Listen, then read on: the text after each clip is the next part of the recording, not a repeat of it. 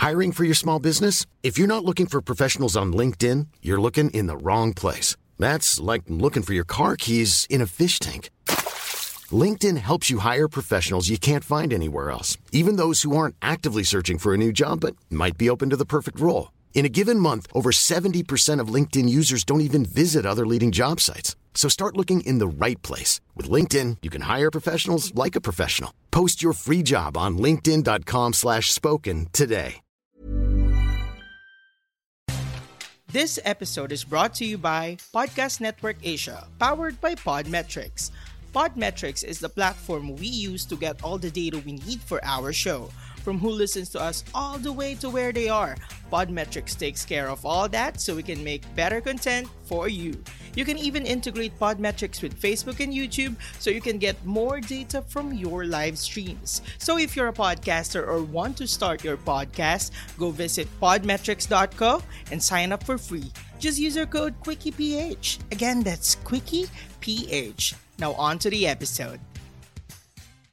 Paalala, ang inyong mapapakinggan ay naglalaman ng temang maaaring makapagdulot ng takot, pangamba, at pagkabahala sa ilang mga nakikinig.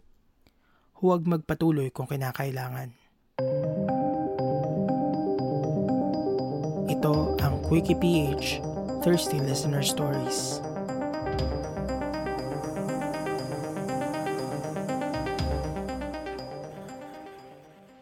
Hello QuickiePH. First time ko i-share ang story to kaya sana please keep my identity hidden. You can call me Ronnie. I'm 19 and still a virgin. This pandemic, I realized na gusto ko na matry makipag-sex. So, I went on different gay dating apps. One night, I bumped into this guy from a chat na 2 streets away lang sa amin. Nag-exchange kami ng photos and location. He asked me anong trip ko. I honestly said I don't know, so binalik ko sa kanya yung tanong. Sabi niya, he wants to eat my ass daw and fuck me hard hanggang sa hindi na ako makatayo. Ang hot, oo, pero kinabahan ako so I blocked him agad. I uninstalled the app tapos nanood na lang ng porn at nag-masturbate. The next day, in-install ko ulit yung app. Ewan ko. Nakalimutan ko na yung username and password ko so gumawa na lang ako ng bago. I'm sick of sending pictures so pinost ko ng mga pictures ko. Ang daming nag-chat sa akin. Pati yung nakachat ko kagabi, kinumusta ako. Ano daw nangyari? I told him I chickened out kasi virgin pa ako and I can't see myself being pounded and I don't think I can. He just said, okay, tapos wala na. After nun, parang ayoko na makipag-chat sa mga tao dun. Nawalan na ako ng gana.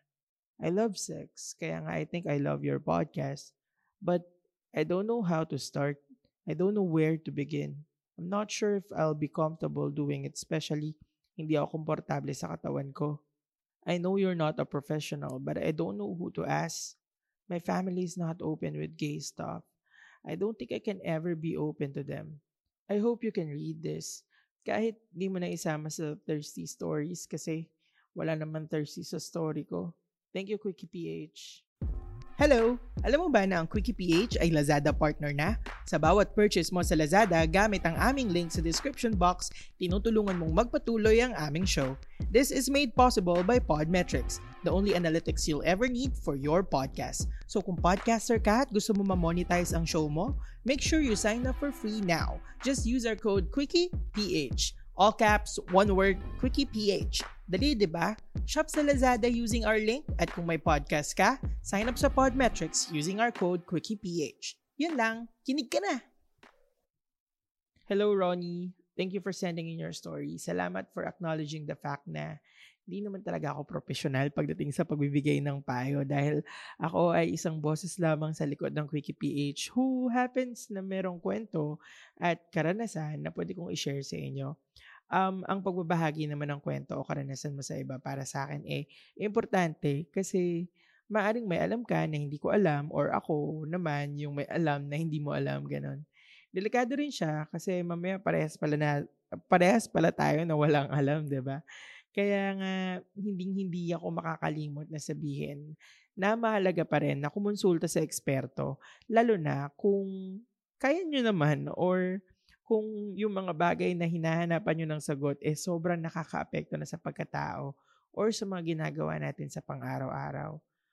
So, regarding your story, sigurado ako na maraming makaka-relate kasi marami rin naman tayong dumaan sa ganito. Alam mo yung parang gusto mo nang mawala yung virginity mo or gusto mo na makatikim, gusto mo na mauasa. Pero may kaba, may takot kasi nga hindi mo alam kung paano, hindi ka komportable sa katawan mo, ganyan.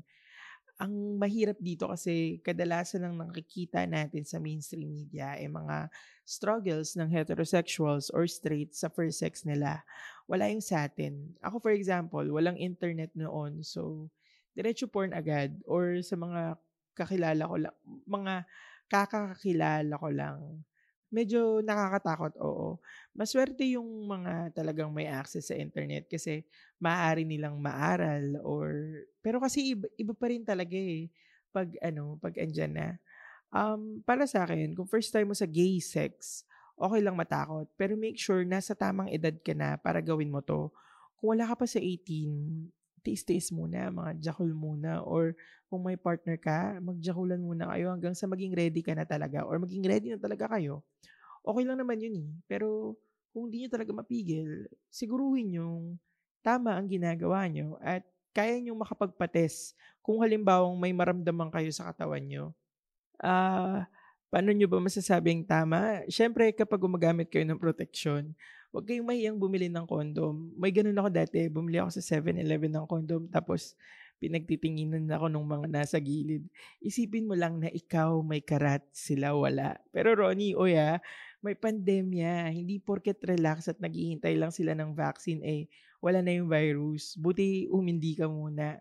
Mahirap ngayon. Pero sige, let's put it na may vaccine na. Vaccine available para sa lahat at for free, ganyan. Go na. Makipag-sex ka na. Basta may protection. At alam mo kung paano yung tamang pagsusuot, pagdidispose, at paggamit. At paggamit ng tamang lube. Sobrang importante ng lube sa lahat ng bagay. Kahit nagjajakulong ka nga lang gumamit kayo ng lube para di kayo magkaroon ng death grip syndrome. Yung parang nagiging hindi na ganun ka-satisfying yung sexual intercourse para sa inyo kasi nga mas satisfying na yung masturbation. Ganun. Search nyo. Kung di ka pa ready, pwede ka naman mag-explore din all by yourself. Gumamit ka ng sex toys. Isa yun sa mga paraan para mas malaman mo kung ano yung gusto mo sa sarili mo or hanggang saan yung limit mo na hindi ka natatakot na baka masaktan ka ng iba. Kasi nga, ikaw yung mag-isang gumagawa sa sarili mo. And that's also okay, lalo na sa ngayon, may pandemya. Anyway, singit ko lang na this episode is in partnership with kingclub.ph. If kayo ay interested na i-push ang boundaries at ma-discover pa ang iba't ibang ways para i-pleasure ang inyong sarili o ang inyong partner, just go visit their Instagram or Facebook account at kingclub.ph. King Club is a shop who champions sex-positive culture here in the Philippines para ma-eradicate yung stigma about sex as taboo, tsaka yung sex toys as something na dapat ikinakahiya natin. It's about time we change this and, supporting these causes is one way para ma-achieve natin yun. Meron silang wide range of adult toys from mura to premium items and pwede rin kayong magpa-customize ng dolls or magpa-clone ng willies. All you need to do is to message them and mabilis naman sila mag-reply. If you are interested to purchase, I will leave a link on the description box. And together, let's take a ride with kingclub.ph. Diba? So, nandun tayo sa hindi mo pa pagiging komportable sa body mo. You know what? It's okay. Proseso kasi yung lahat Just make sure emotionally and mentally ready ka. Huwag mo pilitin yung sarili mo kung tingin mo hindi ka pa ready. Importante na iset mo yung expectations mo kasi hindi lahat ng first time, okay. Alam mo, it can get messy, sometimes painful, o kaya masyado nakakapagod. But sex gets better in time dahil sa mga ganitong experiences mo.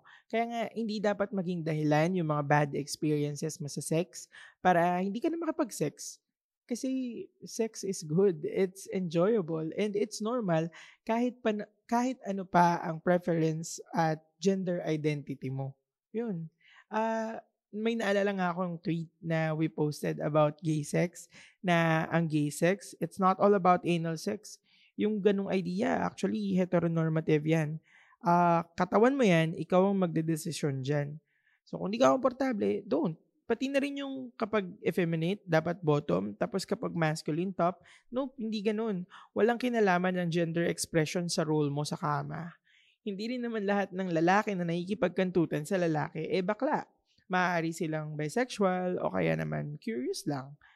Ayan, so Ronnie, sana may nakuha ka sa mga sinabi ko. And sa mga listeners, if you feel like may mali, may kulang, or basta may gusto pa kayong idagdag, just send us a PM or DM sa mga social media accounts namin. Mas active kami sa Twitter. And kung medyo mahaba, you can send it sa quickieph@gmail.com. Ayan. QuickiePH is brought to you by Podcast Network Asia, powered by Podmetrics, the only analytics you need for your podcast. Kung podcaster ka at nakikinig ka ng QuickiePH, maraming salamat. Huwag mong kalimutan na mag-register or mag-sign up sa Podmetrics para malaman mo yung analytics mo. And it's also one way para ma-monetize mo yung podcast mo. Just use our code QuickiePH pag mag-register kayo para masaya. Anyway, huwag nyo rin kalimutang suportahan yung aming mga co-affiliate podcasts from Podcast Network Asia like Kodazers, Tita Talks, Machong Chismisan at marami pang iba. Just visit podcastnetwork.asia. Huwag nyo rin kalimutang suportahan yung iba pang local podcast. Maraming salamat sa pakikinig. Stay safe and always stay thirsty.